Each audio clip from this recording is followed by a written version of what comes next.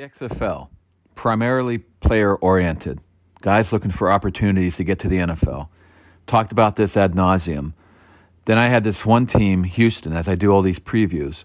Houston has an interesting coaching staff. Started with Wade Phillips and his interesting defensive schemes, and then A.J. Smith, who I had known about but not much, and then I did a deep dive.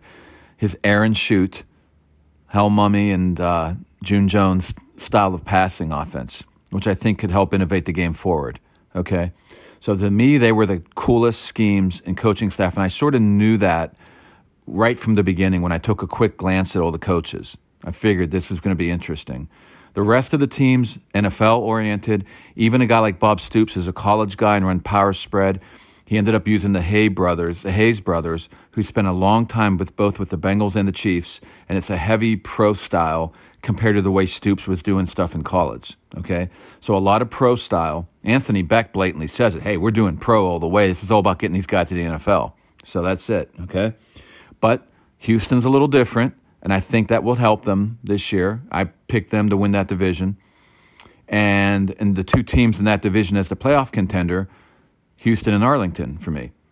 Well, in the Northern Division, I like St. Louis and Seattle, as I've already said.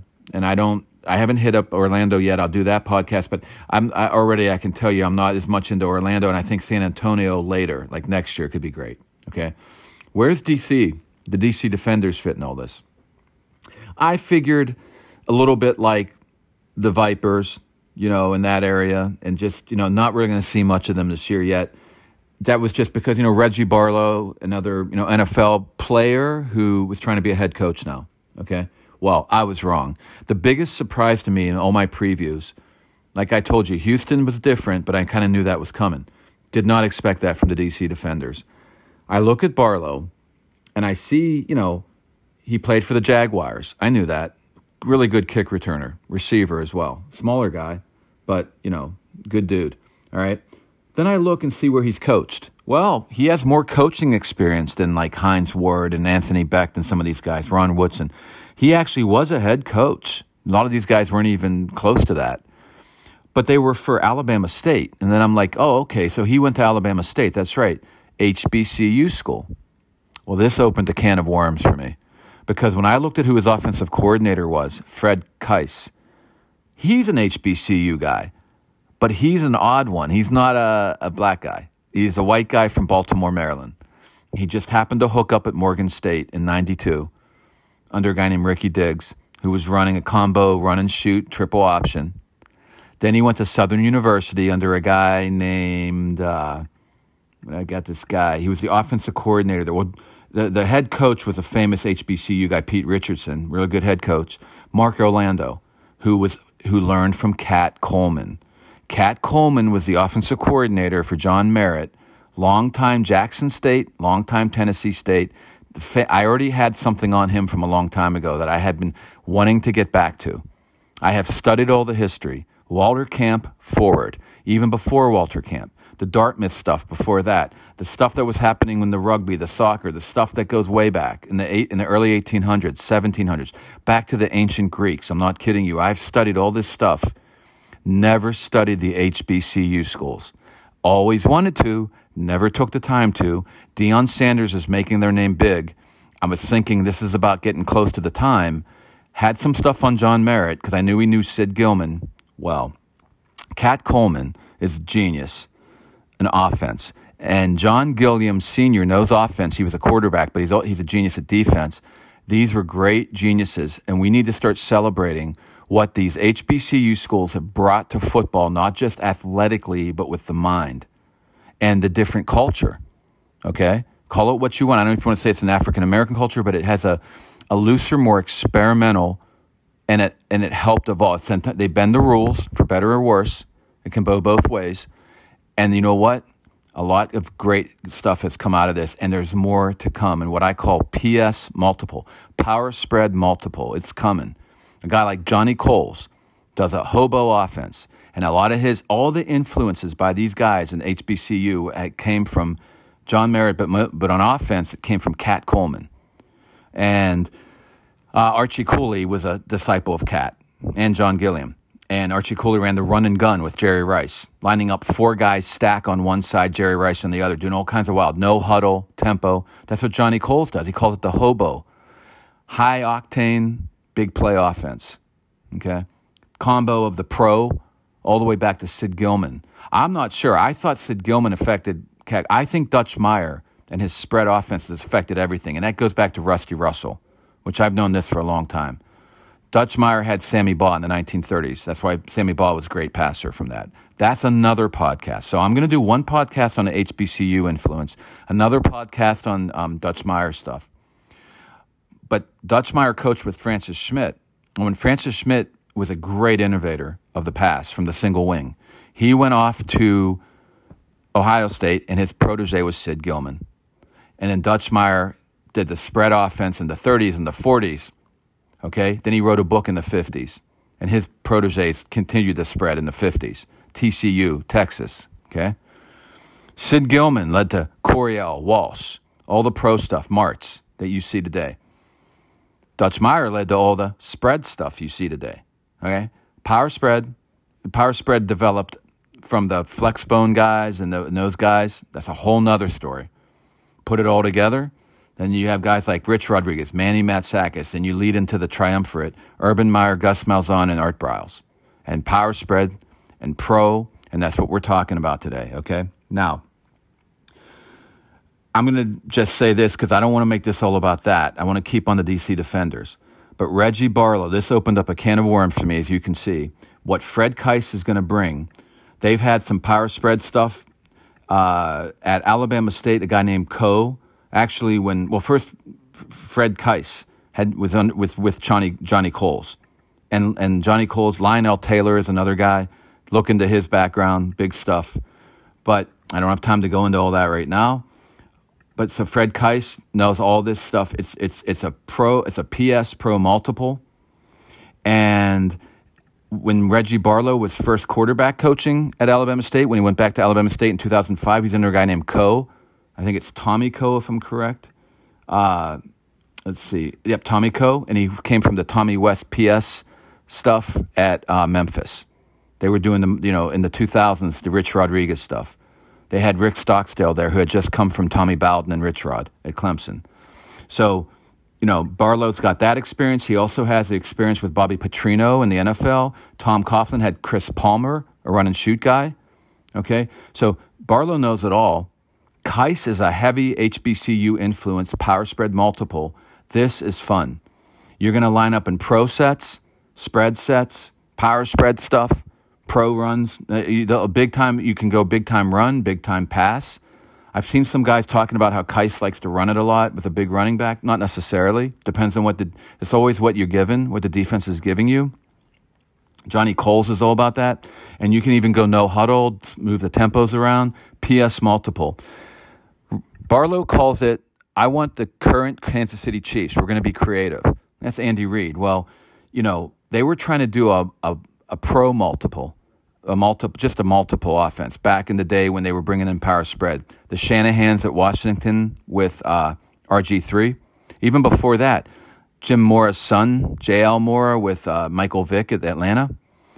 You had all different stuff going on. Oh, how about the Carolina with Rivera and the Mike Shula when you had Gus Malzahn guy, Cam Newton. And then, of course, Jim Harbaugh kind of meshed it better with Kaepernick at San Francisco. That was the first time it was starting to mesh better. And then Andy Reid really meshed it. Pro PS. And then now everybody does a pro PS. But before that, I called it the fractured multiple. Multiple fracture. It was you can't just slam things together and make it work. It has to mesh. And I'll tell you what, Johnny Coles, these guys at HBCU, they mesh it and keep it simple. And it's really awesome. I really did a deep dive into this. Like I said, another podcast on that. Let me move on for now. But so what Barlow's going to have, he has a coaching staff with on the offensive side with Fred Kaiss. Going to be really interesting stuff. And he also has Shannon Harris, who teamed as a QB coach. He teamed up with him when Barlow went to Virginia State after Alabama State and at Alcorn State. So Harris is one of his guys. Alvince Robinson was a small school dude, actually was a heck of a player.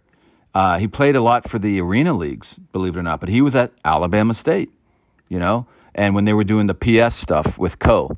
So he goes directly power spread, but he's, another one of his guys, Barlow's guys. Cody Krills, the tight ends coach. He was at Northwestern State, again, HBCU. He knows all this stuff. Did he serve with, I don't think he was with Barlow, no. An offensive line coach, Russ Ehrenfeld. Okay, Chattanooga. Again, and there it is, Tennessee State. Who was at Tennessee State? All these guys. Coles. Before that, John Merritt, the great John Merritt with Cat Coleman. Ehrenfeld has all that in his background.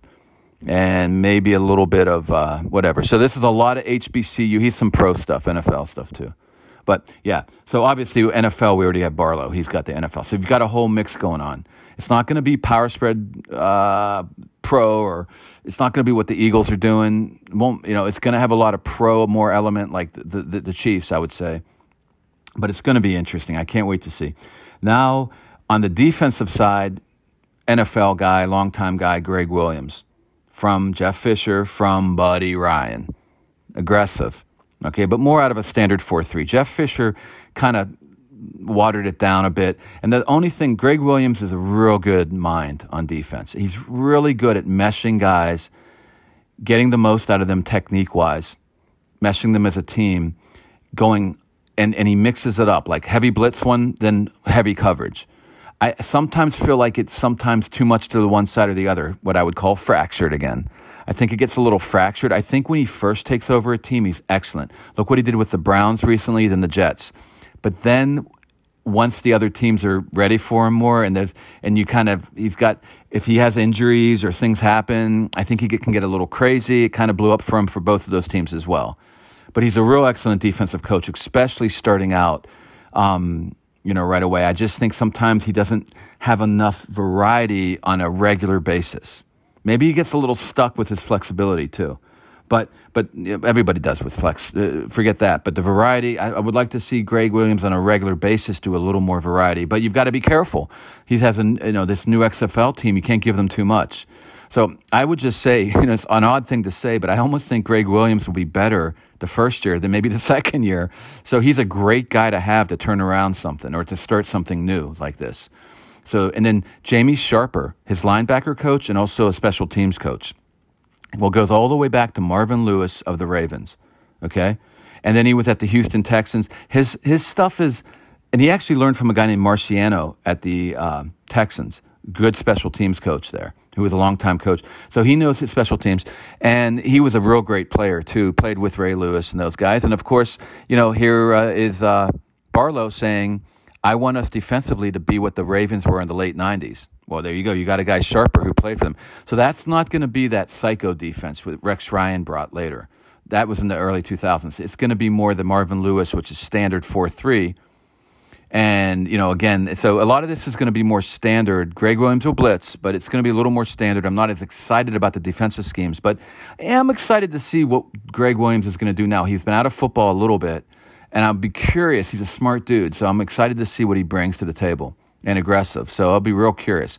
Sharper will be a good coach to have there, no doubt about it. And then the other coaches you have are Jeremy Watkins. Don't know much about this guy as a defensive line coach. He was with Barlow at Virginia State. There you go. Former standout at Alabama State. There you go. And now he'll be working with State. So he went back to 11. Vernon Dean is the DB coach, and he has a lot of experience. Again, he was the DC for Barlow at Virginia State just recently. So Barlow's, really keeping his guys around. Dean goes back to the Reds. He played for the Redskins, actually. A lot of his background, the Chiefs under Gunther Cunningham as defensive coordinator. It's standard. It's, again, standard stuff. So this all fits for Gregg Williams anyway. And then finally, a quality control guy, Deion Harris, again, was at Virginia State. So one last guy I want to mention is Hutchins, okay? Vaughn Hutchins, Director of Player Personnel. Again, I don't go into front office too much, but I have a little bit lately, especially because the XFL is a new league. And Hutchins is not someone you would know as a GM kind of guy like Randy Mueller, who I talked about before, or even the couple other guys I've talked about. But he's an interesting character. He played defense. He was a defensive back at Mississippi. Played for the Colts, the Texans, Tony Dungy, that covered that Tampa 2 stuff. The Texans was a standard 4-3 as well. And then he was at Green Bay quickly as a player personnel intern. That was 1 year, but Dom Capers was there. A little different. But then the Raiders. He's been with the Raiders from 2012 to 2019. Dennis Allen was the head coach, defensive guy. Then you had finally ended up with Gruden and Paul Gunther. Again, 4-3-ish from Mike Zimmer, but mixes it up some, zone blitzing like Zimmer does, blitzing. Again, this all fits into Gregg Williams. Not that Von Hutchins is here to be a defensive coach, but he's a defensive guy. Again, this was all the stuff he did at the Raiders was a scout, director of pro scouting, director of player personnel. Now he is that for the first time. He was a player personnel intern at Green Bay. He also helped construct, or actually constructed, the NFL Players Association Collegiate Bowl roster for the college kids to show up. So he's done stuff. I mean, so again, everything about the DC Defenders are new, but guys who have experience that you wouldn't know unless you looked at it more. So I thought I was seeing like a Hines Ward, Anthony Beck stuff. No, this is, Barlow knows what he's doing. Now, I'm not saying that Hines Ward or Anthony Beck don't know what they're doing at all. I'm just saying, what I mean is Barlow's been there, done that. He's been a head coach. He has a lot of experience around him. He's bringing in this HBCU feel, scheme-wise, PS multiple. And it's also a culture thing. I mean, the HBCU culture, what is that all about? Well, I wonder if it's about this. This is what Reggie Barlow says in general about his team, DC Defenders. We've cast the net and found the guys that fit this league and guys that have NFL experience who deserve an opportunity to play. Remember, XFL is an opportunity. We talk about the acronym, family, and it's forget about me, I love you. Care about your teammates. Be smart and know we're going to need each other. That's probably one of the hardest things to get them to know, that, hey, we're now the DC Defenders. We are competing as a unit. So he's all about family and one all for one. I mean, this isn't anything unusual for coaches and their culture, but the way he says it, it's all about, I've read a lot of these excerpts for every head coach and what they said their culture is going to be. And it always comes to everybody working as a team, of course. But it's the way you say it. He's the first one who actually said the word family in the little snippets that I've been reading. So that's interesting. And when you think about it, HBCU, family, sticking up for each other. They had to have each other's back. You think about what that all means. There's a huge culture behind this that I would love to dig in on a social impact. That's a whole nother ballgame. So I will definitely have more about the HBCU's effect on football. For now, I want to get into the actual talent that Barlow has brought in with his coaches. And right away, I again was pleasantly surprised. The quarterback room right off the bat. I knew these guys. Like, these guys I knew. The running backs, receivers, not as much, but when I learned about them, I quickly saw I liked that as well. The OLine makes me a little nervous. But starting with the quarterback, the very first guy they were able to link was Eric Dungy, and that was actually the pre-draft assignment. And he's the dual threat, like a poor man's Tim Tebow, I like to say. A really good athlete. Can do both, pass a little, run a little. Not the best runner, not the best passer, not the best, QB reader of defenses, but he can do a little bit of everything. I think he's even played some tight end. He's a big guy, 6'4", 230. And once Dino Babbers showed up at Syracuse, bringing in the Art Briles style of power spread, it was great for Dungy, and he flourished. Obviously, a little too much, a little ahead of its time for the NFL, so he struggled with the NFL a bit. They like their guys to be able to read defenses in sort of a pro style. And he got into the Dallas Renegades. So there you go. Some spring football back in the XFL 2.0 version. And then he had a little tryout again with the Bengals. I think, Zach Taylor is, an interesting guy for the Bengals, a little ahead of his time with his Callahan son over there. So together they were looking at him, but still he didn't stick. So here he is, drafted by the DC Defenders. Now, not drafted really, but assigned, but it's part of the pre-draft. he's listed as a third-string guy, and I don't think it's because he's not any good. I actually think he could have been starting for a USFL team. But they also held out for 2 other guys. One guy was signed with the NFL, and he was with Carolina, and he had to wait to get out of that deal. Well, not get out of it, but he was waiting to see if he was going to stay in the NFL. D'Eriq King. Now, he was at Houston back with Herman, then Major Applewhite, and that's, again, power spread in the Urban Meyer style. And then Holgorsen showed up. And Dana Holgorsen, he's an excellent offensive mind. We all know he's from the air raid, Leach, Mummy. In fact, he was close with Mummy from the beginning, but all those guys. And he sort of brought more of the power spread in, more than anyone. Franklin kind of started at Tony Franklin, but Holgorsen really was the key to that.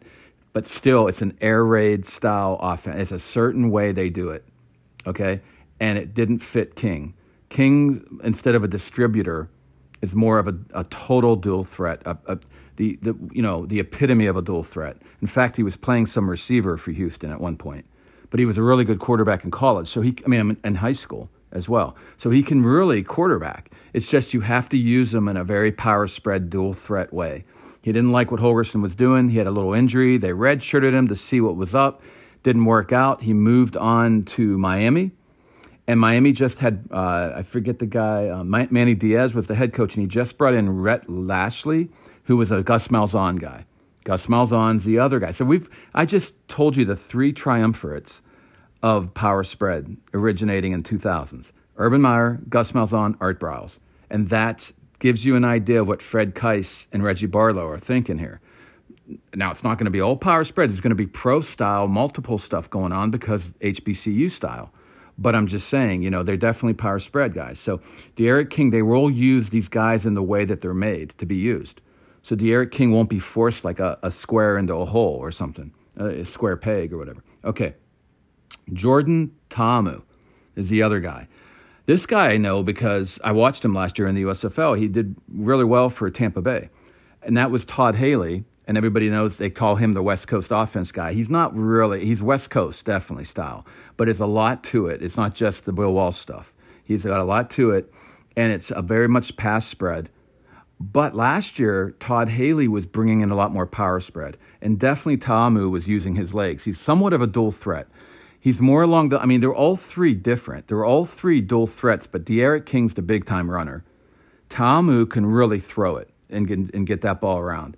And then I think Dungy's in between. But what a great quarterback room. I mean, injuries or whatever else you have go on. Now, Ta'amu was with Tampa Bay and had to wait till his contract ran out.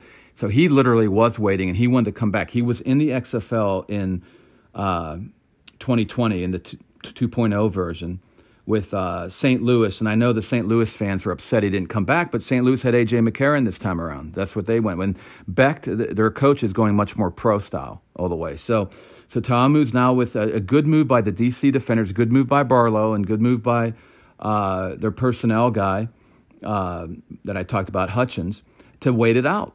And they have 3 strong quarterbacks now. This is excellent. They have Ta'amu starting, which I figure he will. He has the most experience. He did really good at Mississippi with Hugh Freeze's power spread there. So, and then, actually, I think Matt Luke was in charge of Mississippi by then, but whatever, it was the power spread. So, 3 good quarterbacks to start. Then we look at the running backs. These guys I didn't know as well. Abram Smith, again, Baylor. This was way after Briles was gone. But still, it was like a pro PS style, PS Pro style, Jeff Grimes is doing, but a lot of power orientation. And Abram Smith is a big guy, 5'11", 220, and he runs hard. And he had a couple knee injuries, big one in high school, he had another one in college. But he got it together, and his last year at Baylor exploded for 1,600 yards. Wasn't drafted, maybe the knee, not the fastest guy. He's not slow, but he's fast to a degree. But it wasn't enough. He's on the verge of getting in the NFL with the Saints, but didn't quite make it. So here he is, real good pick, real good guy to have. Another big running back. Again, we're looking at a real power part of the power spread here that Fred Kaiss is going to do. And this guy's Raquel Armstead. He was at Temple. Another guy, 5'11", 220. And he looks to me on the videos a little stockier than Abrams. But again, A guy who didn't do a lot, had some injuries, he had a lot of little injuries, but he had a real good year his last year as well. Again, tryouts all over the place with the NFL, didn't quite stick. Close but no cigar. So perfect for the XFL. Then another guy named Artavius Pierce, who came along, I think, in the supplemental draft, if I'm right, or a little bit later, or maybe he was drafted in the open part later, but whatever. Another guy, now this guy's a little smaller, but he's a real good receiver out of the backfield. He was with Oregon State. Makes sense. They like their running backs as receivers. So love Artavius Pierce. And now we've got one more guy to talk about. This is 4 running backs, but this guy's a running back / receiver. Puka Williams, big-time recruit. Went to Kansas, 4-star guy, very speedy, 4.3 kind of guy, a little bit over 4.3. Also smaller. I mean, he's on the 5'10", 170, very small for the NFL. And he also had a lot of family issues, personal issues in college. So had some really good production, big-time recruit, a lot of talent. He's going to be a slot back / maybe a little like that H-back like Percy Harvin. They can use him in a lot of ways, which would be really cool. So just love that running back / H-back room. And another guy that's going to play the slot back position to start is Jaquez Ezzard. Okay? Now, he's small school guy. Okay? And part of the reason is he's a small guy. He's even smaller than the guy I'm just telling you about. So, but he's pretty speedy, but not even quite as speedy as the guy I was just telling you about. So, that's why he went to a small school. So Puka Williams, more size, a little bit more size, a little bit more speed. But believe me, Ezzard's fast enough. He's really shifty. He's really good as a slot back. He's just good as a receiver. And he had a big-time production at Howard. Then went to Sam Houston and had a really good production there. He can run it and he can receive. He can do it all. And again, fly sweeps, jet sweeps, whatever, H-back position, slot back, all that. So just loving the skill positions. And I don't see these guys with a ton of injury problems. I mean, some I already mentioned, but here we go. Here come the injury issues. KD Cannon, another Baylor guy, and this guy did go back to Bryles. And KD Cannon, again, on the small side, that hurt him in the NFL, but speedy guy, 5'11", 180, had a big production the end of his time at Baylor. And never stuck with the NFL. I think he was getting nicked up, a lot of injury stuff. Well, he's already injured here. He's actually been put on reserve with a knee injury. So that means that he can sign with another team when he comes off, and he probably will. So I think they already lose KD Cannon, Jazz Ferguson, LSU recruit, pretty big-time recruit, had troubles, wasn't ready for the big time, went to Northwestern State and lit it up his last year. His guy's 6'5", big, long arms, has some speed, too. Tried out for Seattle, like a Terry Metcalf type. Didn't work out. Went to the XFL with Dallas Renegades. And then he went to the spring league for a bit. And now here he is. And he's already hurt. He's on reserve. I think those 2 receivers were going to be starters, Cannon and Ferguson. They're both going to probably be off this team in another week or 2 when they come off the reserve list. Ferguson has a hamstring. So maybe that's why he struggled making the NFL, because he certainly had the size. One more guy with big size, but another bad injury. Simi Cobbs had a big year for Indiana a few years ago. One with a huge, best game ever was against Ohio State. I watched that game. But not the fastest guy, but 6'4", 220, had a chance he was with the Saints and actually had a real chance and then injured his knee. So even though he wasn't that fast, his size was such a thing that he had a chance, injured his knee, hasn't had a chance since. Another guy that was with the XFL in Dallas Renegades in 2020, but he actually has been cut. He was one of the last cuts about a week or before the season started here with defenders. So he's out. So you have 3 guys right off the bat, and that's sort of what I'm starting to see the picture here. Is it looked like Barlow had set this up with a good draft, but I'm a little nervous, some of it. But still, more good receivers. A guy that stuck with them, Lucky Jackson. Great career at Western Kentucky. 6', 190, and a lot of speed. He's actually a little faster than Cannon and a little taller. And why he didn't stick in the NFL, I'm not sure. But maybe he needs more work on his game. I'm not sure. I don't know. But he ended up in the spring leagues, too, in a Canadian football. And he's starting. He's going to be a starter. So this is a guy who's a deep threat. And that's that big play offense. We talk about the hobo, high-octane big play. Okay? And then another guy, and this guy could be a real surprise, but we're not sure yet. Chris Blair, okay? And he is from Elkhorn State. That's HBCU. And he got there when Kaiss was still there. Kaiss was the offensive coordinator under McNair. Not Steve McNair, but his brother, Fred McNair. And Steve McNair is a famous Houston Oiler and Tennessee Titan or Tennessee Oiler guy from Elkhorn State. Chris Blair has a lot of speed. Not as much as Jackson, but he's bigger than Jackson. Okay? So, Lucky Jackson. So, Blair's not starting right now, but he just came on late. And so, let's just see what happens here. I mean, Kaiss knows this guy. So, this will be another big play guy. Okay? In the meantime, the guy we'll be starting is Josh Hammond. And he's from Florida. And he's not a lot of speed, but a good route runner. 6-foot guy. And he'll be solid, at the least. He'll be solid. Another guy that could be really solid is Chad Hansen. He's from a walk-on at California, but had a great career and actually played for the Jets for a while and for the Texans. He has a total of 30 catches in the NFL. So he's an NFL dude. He's moved around a lot, but he's had some injuries of late, getting a little older, 28. And I think he's still got some injury stuff. So I don't know what's going to happen there. But he could be a soft. So Josh Malone, he's a 4th-round draft pick of the Bengals. A huge recruit for Tennessee, big-time talent, 6'3", 205, and can run like the wind. Just hasn't put it all together and also had injuries. But they picked him up at the last second. So they picked all these guys at the last second that may get in there. So this is going to be very interesting. Then you add the tight ends, and again, Ethan Wolf, Tennessee guy again, decent recruit at tight end. 6'5", 6'6", can block a little, can receive a little, not the greatest athlete. He struggles to make it as an athlete for the NFL is the issue. But again, perfect for the XFL.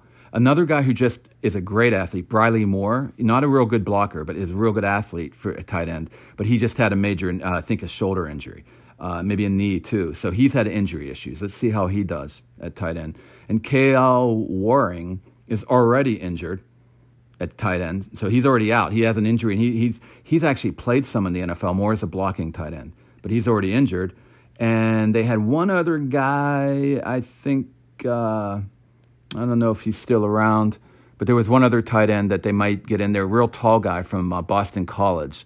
I don't think I have him on my chart right now at the moment, but let me see here. Oh, Trey Berry, and he's big, 6'7", but he's going to be playing in the tight end for Waring. So a ton of depth, a ton of running back, receiver depth, and when guys got hurt, they just pulled other guys in.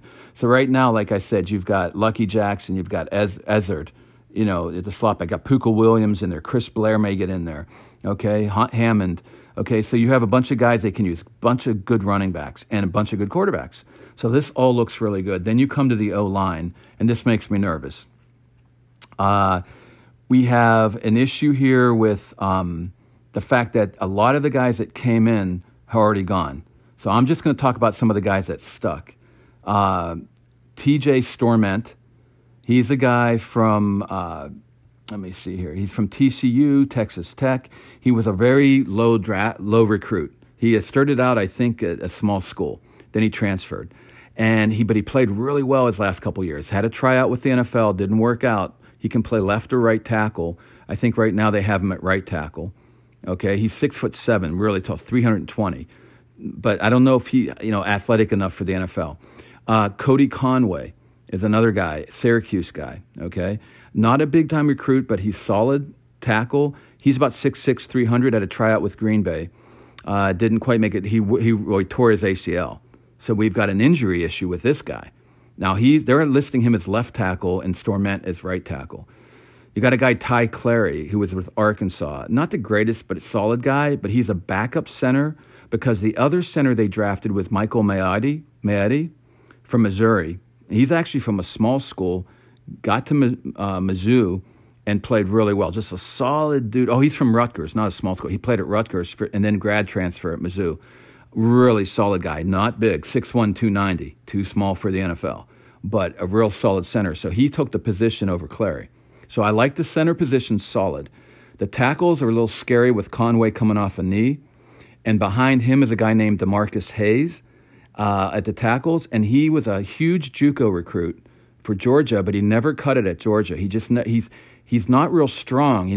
They said that they get him in the weight room, make him strong. He has good legs, good feet. I don't know where he's come at this point. He hasn't played at all since Georgia. He didn't even start that much there. So that's scary as your backup, though he has a lot of talent. And then another guy is Kyle Murphy. They brought him in at the last second. He's actually an NFL guy. He played in the NFL. He's a real strong player from, where is it? California, Stanford. And like I said, he's an NFL guy. Why isn't he in the NFL? Injuries, knee, other things. So he's shaky on the injury front. So that's another guy. So you've got, so this is getting a little nerve-wracking, if you ask me, on the O-line. And then you have Rod Taylor, another guy they bring in at the last second, and he had problems with drugs. He was a Mississippi guy. He could have stayed in the NFL, but issues on the drug center. They bring this guy in at the last second, too. He wasn't drafted. He was in at the last second. Two guys they got in the supplemental was Liam Ryan, the left tackle under Mike Leach at Washington State. I think that's good, right? But he obviously, that air raid is a quick pass offense. He must have not been that agile because they moved him to left guard. He's starting at left guard, and they have Conway at left tackle. That tells me he's not that great. And Liam Fornadell is a small guy at Rhode Island. He's actually a big guy, 6'5", but from a small school. He's big. He's pretty athletic, but pretty slow. But he's on the slow side. It's 40 time. It's like a 5'5", 5'4". That's a problem in the NFL, so that's why he's here. So I like to see guys in the XFL that should be maybe in the NFL. You ask the question, why aren't they? And you see that in the skill positions for the DC defenders. In the line positions, why these guys aren't in the NFL. It's because of injuries or the talent. So that's scary. So you've got Maiotti. He's going to be a smart, good center for them. But and hopefully injury-free, it looks like. And that's good. Ty Clary as a backup. Great. But then the guards, okay. They're average. I don't know how this is going to all play out, but hopefully they look like they should stay healthy. Storment could be decent at tackle. Hayes has a lot of talent, but hasn't cut it. Conway could keep injuries. Murphy could be injured. Taylor, we don't know, drugs, whatever. And that's kind of it. That's not even 10 linemen at this point. Now, they also supplemental draft a guy named Catalina, a tackle that was at Georgia, but he was he had a chance in the NFL. He had some shots and then had some major injuries. He was drafted by Tampa Bay last year in the USFL and didn't show up. And now he's taken here in the supplemental and doesn't show up as far as I know. So he must be injured or something. So again, 9 linemen. This is scary. This is a little scary. And that's the thing. They have all this great skill and they're going to have great scheme. And I don't know how it's going to work with the line. So if guys like Fornadell, Maiotti, Ryan, if these guys all stay healthy and they start to form a unit and strong, then this could really be a really good offense. But, so that's going to be a question. Let's go to the defense. Here I'm seeing it's a little more consistent, not as much volatility. And what I mean by that is defensive line, linebackers, DBs, all the way across the board, I see depth. And again, some last-minute changes and stuff, some injured type of people. That's what you're going to get in the XFL. That's why they're not in the NFL. But also definitely some talent. So I don't see the potential. I don't see the explosiveness that I could see on the skill positions at offense. But I don't see the little bit of danger signs like we see on the offensive line either. So offense, shaky, but could be really good. Defense, not shaky, shouldn't be bad, but I'm not sure how good it can be either. See what Gregg Williams, the DC, does with it. So right off the bat, when we go on the defensive line here, Gregg Williams likes to use, a big nose tackle at times, definitely. People keep saying he can swing to the 3-4. He's definitely more a 4-3 guy, but definitely has some Dom Capers in his background and definitely can mix around a bit. But more than that, he'll mix more in coverage and then just mix his blitz package. Anyway, with Niles Scott, one of their draft picks right off the bat, in fact, number one on the defensive line side or the defensive front 7, but he ended up getting injured at some point in the camp. And he's a guy that, was a Division III guy, but big, 320, 6'2", 320, in a ton of camps, NFL camps, but mostly just practice squad, has a total of 4 tackles ever in the NFL. Now the fact that he's injured, he's out because he can sign with another team before he comes back. So that's the problem. They also drafted a guy, Joseph Wallace, and he is also gets into more of the smaller type of nose tackle types, defensive tackle / nose tackle, 6'1", 300. That's the kind of guy that can move around well. He played at Texas Tech, not a huge recruit or anything, but had a good career. He had a good career once he went off to Sam Houston State, actually, once he transferred. Then he actually he played a lot. Again, a guy that really hasn't had a shot in the NFL. He's pretty young. He just graduated in 21. So, I see him probably what I would consider more of a backup sort of guy. He wasn't drafted till the 8th round. At the last second, about a week before training camp broke, right before the regular season, they grabbed Gabe White. I don't know if it was that. What date was that? I forget when he was actually signed, but Gabe Wright was pretty late in the process. And another nose tackle type, Karan Reed. Okay, both of these guys late in the process.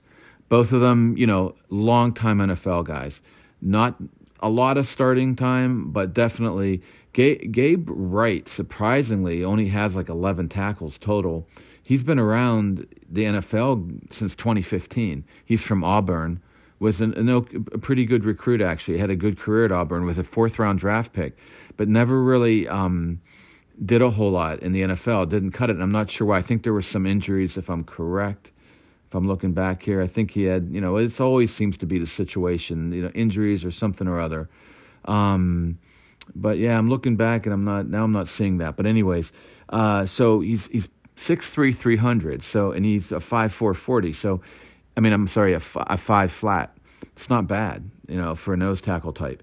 So he's going to move around. The guy who's actually going to start in front of him is the guy who has played in the NFL more extensively. Also from around 2014, 2015. He graduated from Princeton, Karan Reed, in 2014. And just a really speedy guy for his size. A little under 300, 6'2", 290 something. But he has 3.5 sacks, 55 tackles during his career. And he literally he probably even started some games. Detroit, San Diego, Dallas Cowboys. Okay, so he's been around Jacksonville, long time. So these are two guys, you don't usually see guys 30, 31, 32 in XFL. So this was some great last-minute pickups, I feel, by the defenders. And so you're going to have like Karan Reed and Gabe Wright in there as nose tackles. Maybe Joe Wallace gets some time, but I like another guy even better because he's just more active. Not as big, though, so he's not going to be a run stuffer. But I think a lot of what Gregg Williams is going to do is going up against more spread stuff, and it's going to be a lot of active linemen, almost like a 2-4. 2-4-ish kind of thing with 2 edge rushers, 2-4/4-2. I think we're going to see that sort of a thing a lot, maybe. But Jarrell Owens, I like this guy a lot. Oklahoma State, was actually a pretty decent recruit. Never really shined for them, but did start a lot 2 of the years there. Did have 6 sacks his last year. Had some tryouts with Cleveland in the NFL, and then went with the XFL, New York, and had a couple sacks with them in the shortened XFL season before COVID. So then ended up in the CFL, and now he's back in the XFL. So I like this guy. I expect him to have some sacks and to make some chaos in there. And then the edge guys I like is, I got to love this guy.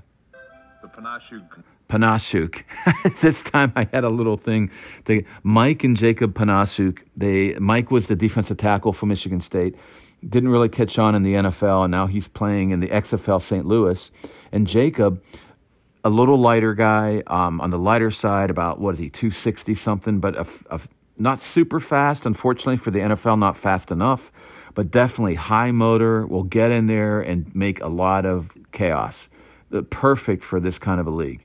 And he's on one side, and on the other side, I like Davin Bellamy.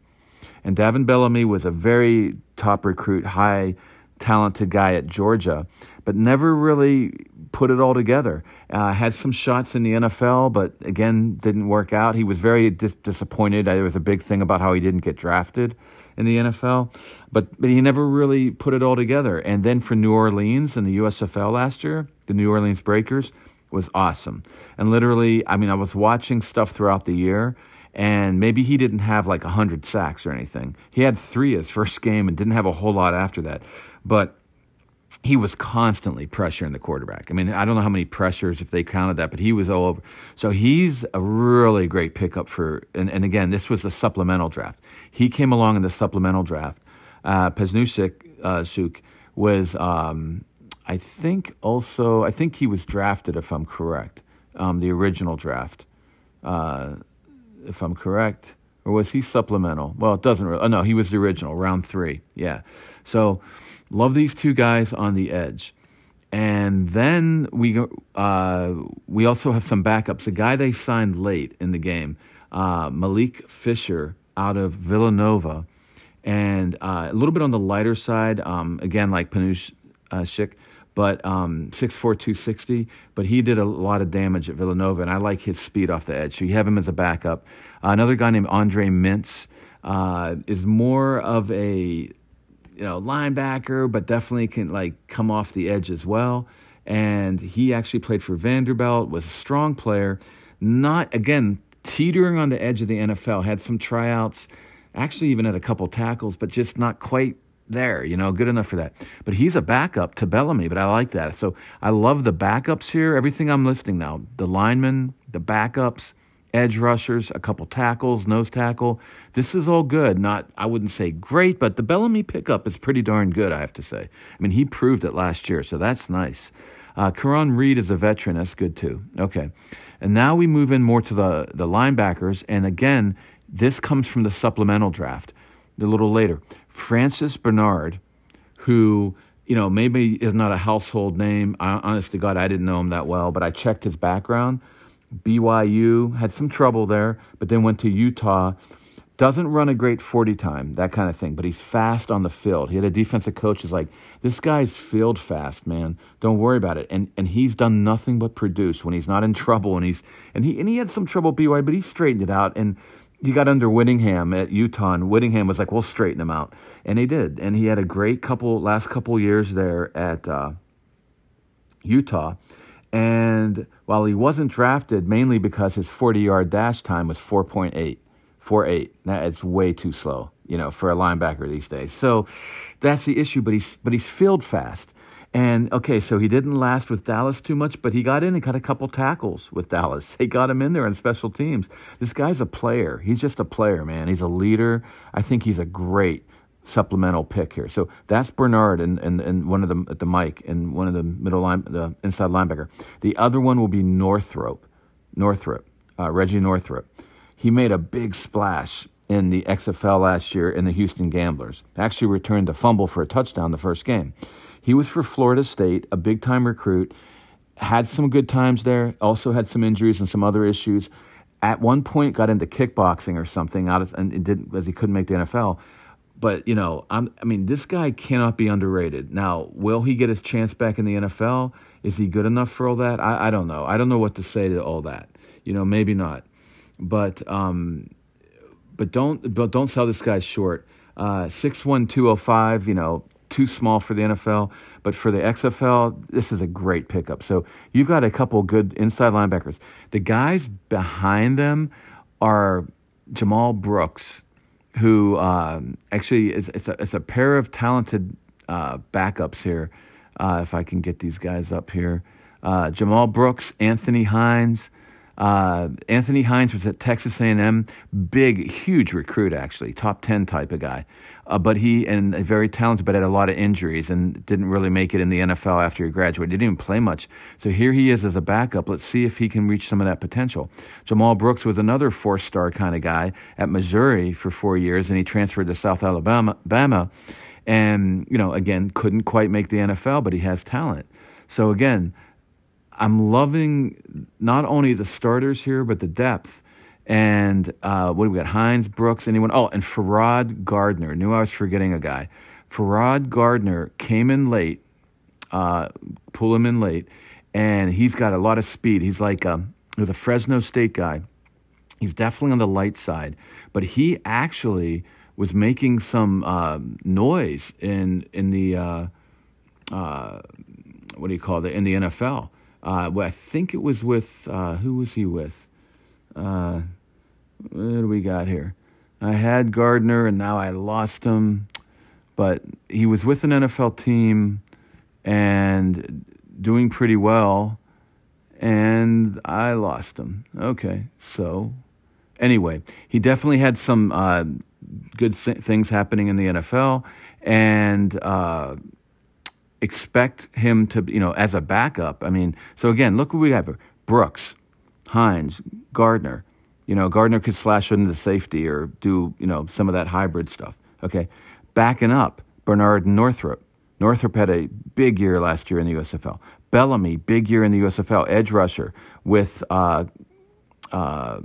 Panushuk. And then you have Fisher and Mintz backing those guys up. And one guy didn't say Fadol Brown is just your standard big-time defensive end style. He was like a transfer. I think he was a junior college guy, ended up at Mississippi or something. Was always kind of on the edge of a good guy. He played a little NFL, not much. So, but for this, he 20 tackles in the NFL.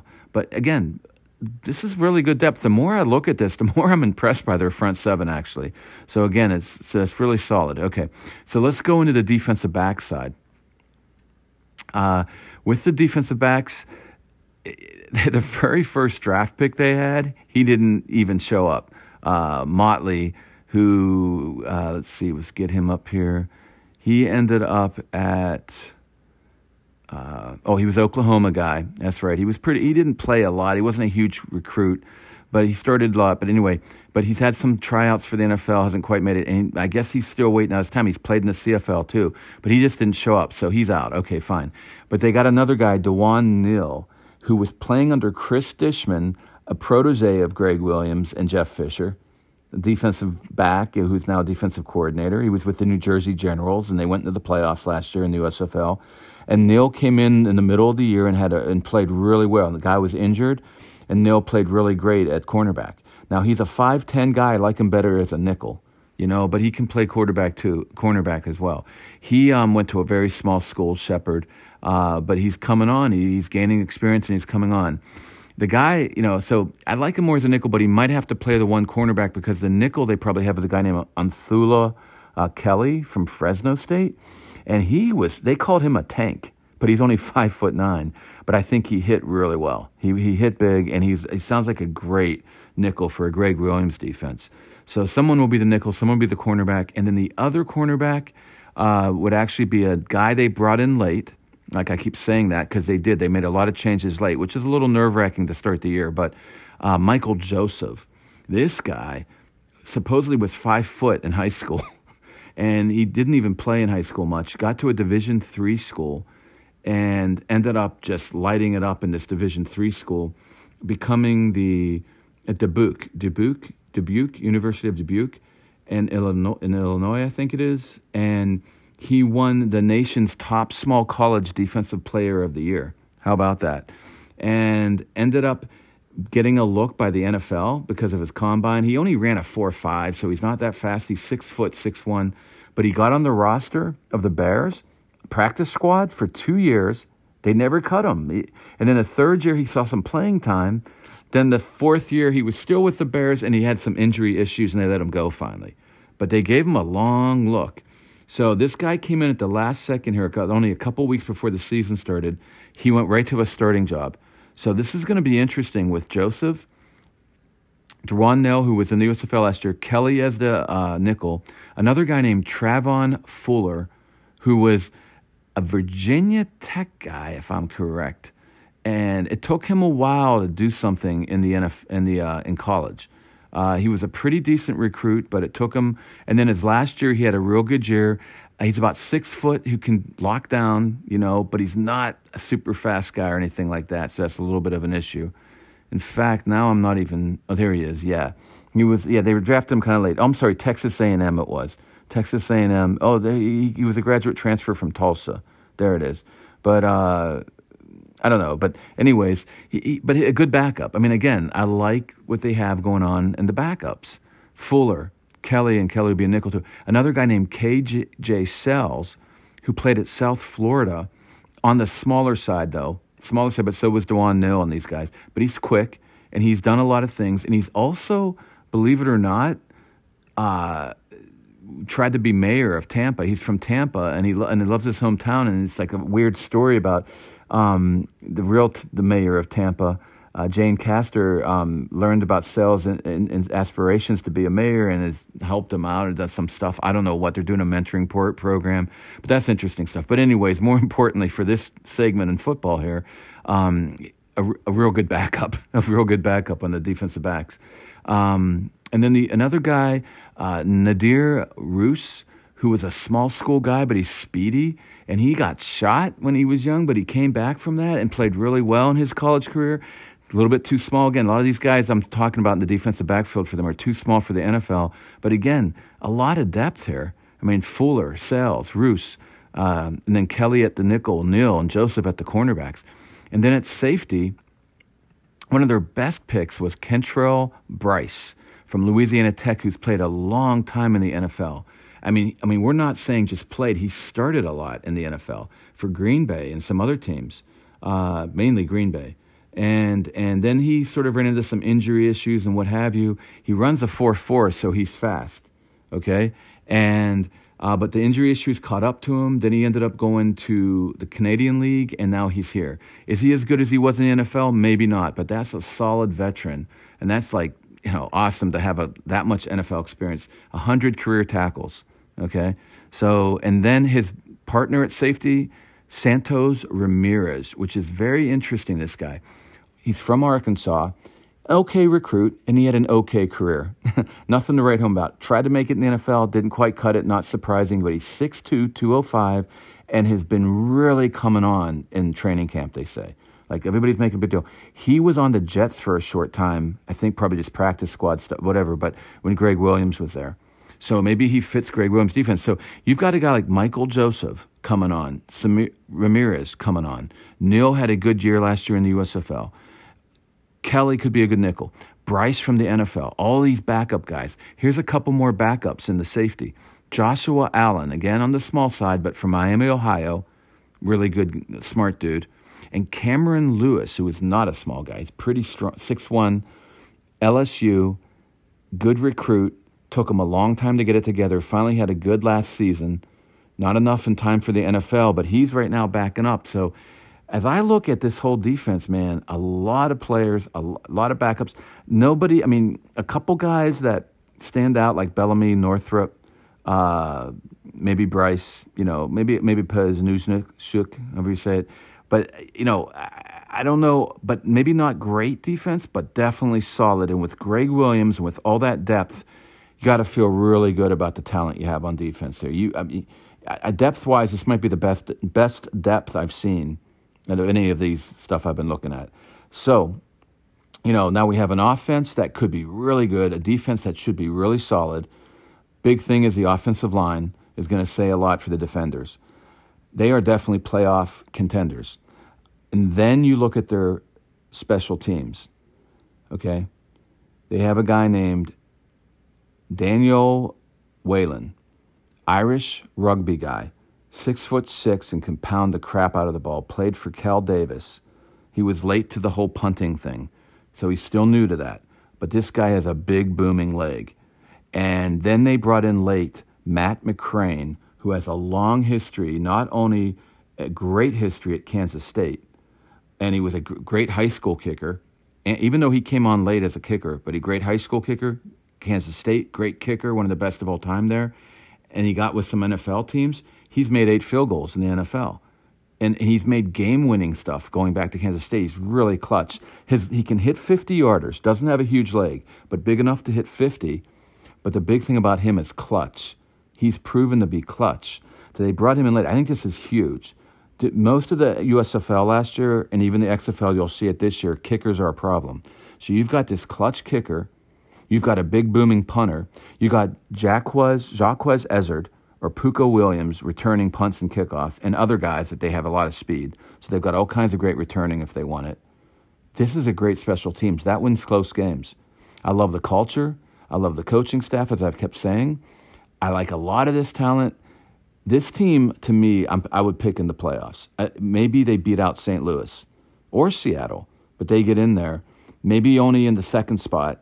But if they get on a roll at the end of the year, and they get in the second spot, I think they can upset in the playoffs and go all the way to the championship. Beating a more experienced team like Arlington in the championship, or even if it's Houston, that's going to be tough.